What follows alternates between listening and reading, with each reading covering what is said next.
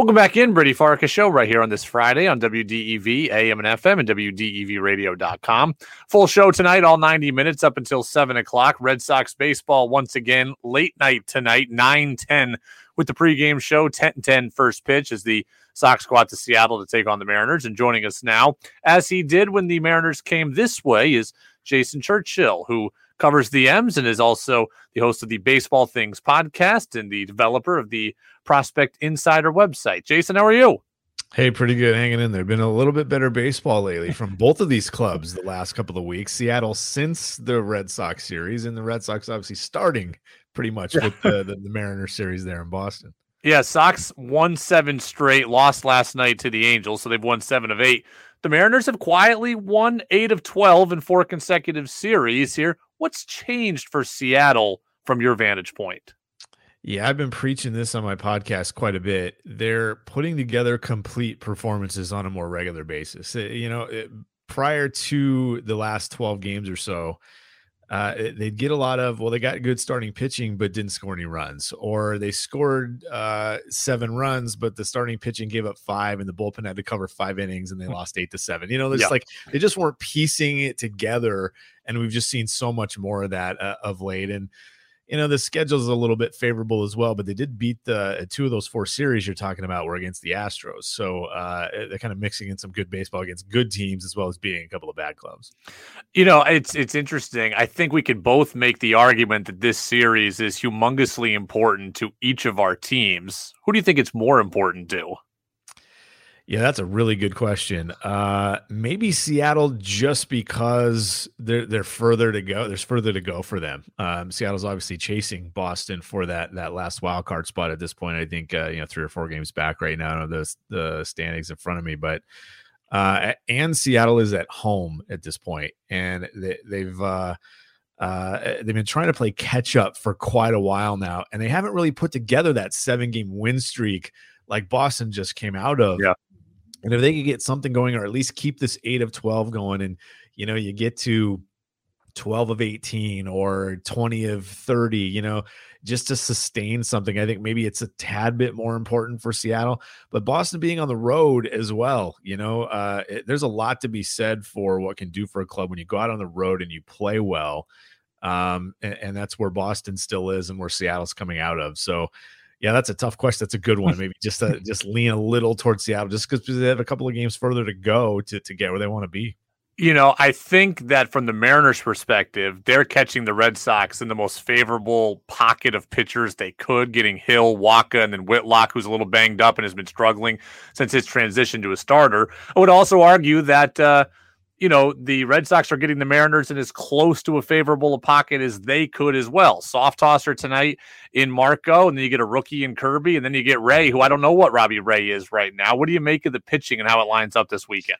Yeah, I'm glad you said it like that. You put it like that because we hear talk about schedule quite a bit, and I've been preaching for years that you just can't look at the schedule and say you're playing a good team, 2 of the next 3 series, because it doesn't always work out that way because the starting pitcher is so valuable and is such a huge factor in determining that. If you go to New York and you're playing the Mets, but Scherzer's on the DL, DeGrom's on the DL, you're not going to face Bassett or Carrasco, you're in pretty good shape. Yeah. You should probably win 2 of those 3 games, right?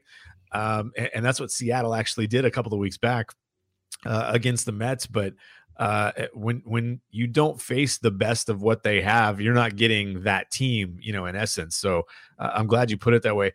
You're right. It's weird to see Robbie Ray struggle the way he has. And there have been a lot of starts with him where 1 inning has done him in. Wasn't really the case last time out. It was really 2 innings. And he just, we talked about the team a minute ago, just piecing together consistent performances. We just haven't seen that from Robbie Ray. And yeah, it's the bottom of the, essentially the bottom of the Mariners rotation. But George Kirby's actually thrown the ball pretty well and given him a chance to win quite a bit. Yeah, we'll kind of see how it pans out. I think with Seattle, though, you look at that rotation and the lineup they're going against. I think that's where Boston has the advantage. And T-Mobile Park's not the pitcher's haven that it used to be. So I kind of look at Boston and say, okay, yeah, they're on the road. Yeah, it's the bottom 3 in their rotation, but that lineup has a pretty decided advantage over Seattle's lineup, even though Seattle's lineup the last 2 weeks has scored almost 5 runs a night. A pretty big advantage to what the Boston puts forward. So especially, going up against, you talked about the soft tosser and Marco Gonzalez, doesn't miss bats, doesn't get a lot of ground balls, and really struggles against power guys. When he misses, he's serving it up. And that's really something that could be said for the entire Mariners pitching staff, starters, and that bullpen as well, is they're serving up the home run, and Boston's going to hit them. So slight advantage to Boston there with the pitching matchups, considering the lineup they're throwing out against the other guys. Let me ask you about a guy with a local connection here that maybe you don't know about, but our station's heard all in Vermont. Well, Cal Raleigh's father, Todd Raleigh, is a longtime college baseball coach, but he's from Vermont, from kind of the northernmost point of our listening area up there in Swanton. So we got a group of closet Cal Raleigh fans here that listen and are always checking in with me on how he's doing. He's turned it around of late in a big way. He had, 10 RBIs on this last Mariners road trip, I know. Yeah, and he's doing it with power. The average still isn't there. He's cut down on strikeouts a little bit, but at one point, like 11 of his 15 hits were for extra bases. I don't know what the count is up to at this point, but he's doing it with damage. Being a switch hitter takes some guys a little longer to get their swings going, but it seems like at least from the left side, he's getting the power stroke going and driving in runs, and he's going to get a lot of opportunities because Luis Torrens, the other catcher right now, isn't hitting much, has never really hit right-handers, even down in the minors. And Tom Murphy is still on the IL. So Raleigh's going to get his opportunities. And when he, you could say this about a lot of lineups, but when the Mariners get something from the 7, 8, 9 group, they score a lot of runs. What's funny about Raleigh too, in a connection with Boston is, coming out of college, there are a lot of similarities. They're not the same player, but there are a lot of similarities between Cal Raleigh and Jason Varitek. When Varitek was another former Mariners farmhand, right? Exactly. You get both switch hitters, both hit for power, and when they were coming up and early in their career, it was just unclear how much average they were going to hit. Now Varitek actually turned that into a really nice career, but get it done defensively with their receiving and smarts and working with staffs rather than cannon arm, amazing, Yadier Molina, type defense or whatever you want to call it. So there are a lot of similarities there too. So it's interesting that, there's the Vermont connection with his dad. I have been a longtime proponent of Chaim Bloom. For the entirety of the 3 years he's been here, I've really loved most of the things that Chaim Bloom has done. He's talked about building a sustainable pipeline of talent, not just spend. I do think there are times where you need to spend and times where they could have spent more. But bottom line is, I generally like what Chaim Bloom has done. The Mariners certainly, they did it a bit differently. They went full tank for, a 3-year period. But the idea of infusing just endless waves of prospects is something that Seattle is doing. And that is what Chaim Bloom is trying to do here, while also trying to be competitive.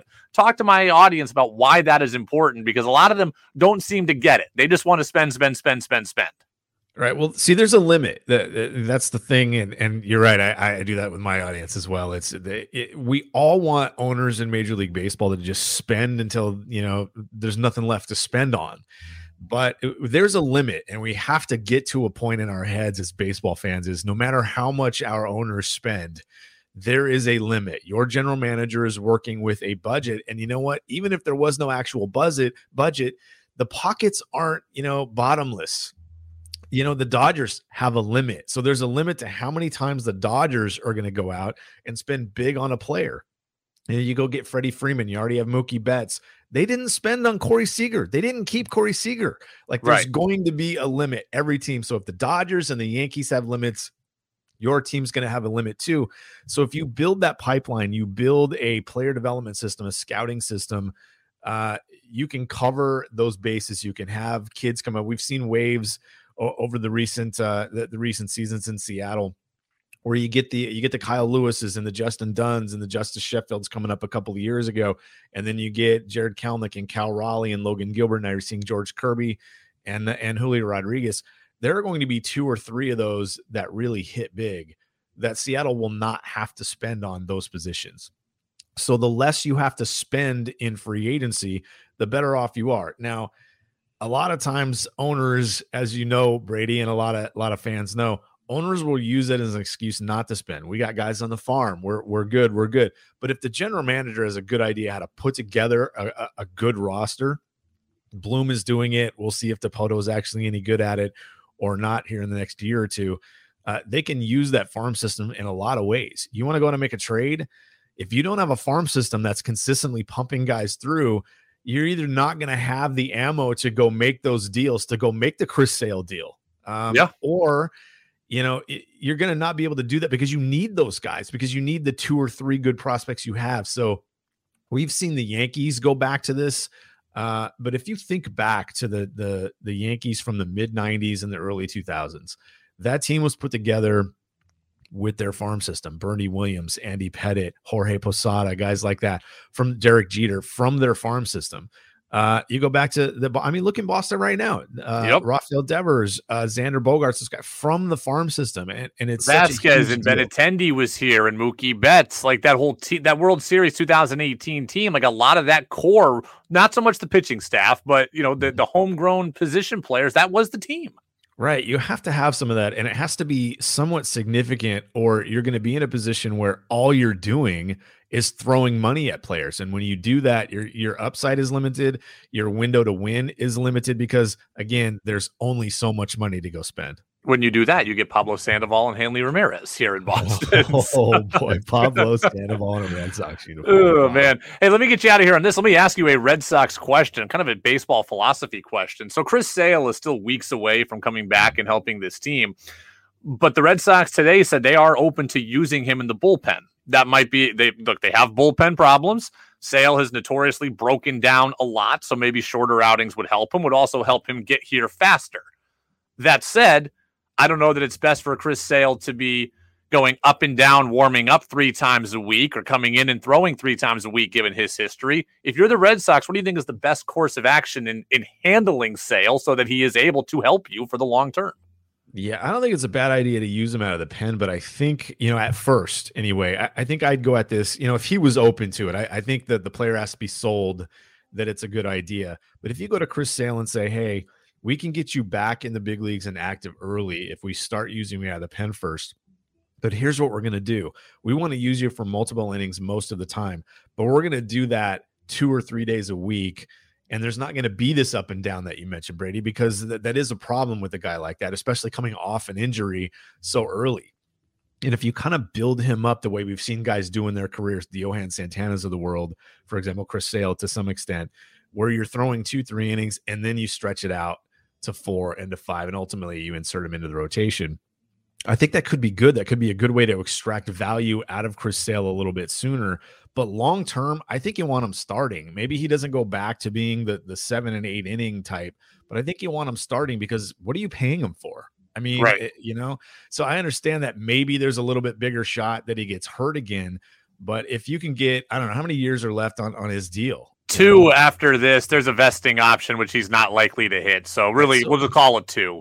If you can get 40 starts out of him between his return this season and the end of his contract, it doesn't sound like a lot because it's not even 2 full seasons. But if you can get 40 starts out of him and he's above average, it's probably worth the money. And then after that, you can just let him walk or whatever. If you throw him into the bullpen, he's just not going to be worth the money. Now, maybe that's just a sunk cost in a lot of situations and you just do it because you have to. But I don't know that you have to. And I think that's the tough part. There's not a lot of evidence that suggests, well, this is a guy you have to throw in the bullpen because otherwise he's going to get hurt. We're playing a little bit of a guessing game here and a mitigation game. I would work him back into the starting rotation at some point, mostly because, and we talked about this early in the year, Brady, there's not enough rotation there still in Boston. Pavetta's doing his thing. I like him. He threw the ball pretty well last night, except for the long ball. But he's had a decent season and should get better. Eovaldi is what he is a pretty good starter. At times looks like one of the best in the league, but they're still shy on guys in that rotation that can make an impact. They need at least one more guy, I think, but go out and make a trade. Sure. getting Chris Sale back would be a really great way to do that, though. Well, people also are excited about the idea of getting Sale in the rotation so they can just kick Garrett Whitlock back to the bullpen where he had a .93 ERA, and he's got an ERA over 4 as a starter. So we'll continue to bounce that one around as we go here for the next couple of weeks until Sale comes back. But Red Sox baseball tonight, 9:10 pregame show, 10:10 first pitch. Rich Hill against Marco Gonzalez, and Jason Churchill on the phone line with us now. Jason, we appreciate it. Baseball Things, the podcast. Prospect Insider is the website. We'll talk to you again down the road. You got it. Thanks, Brady. Anytime.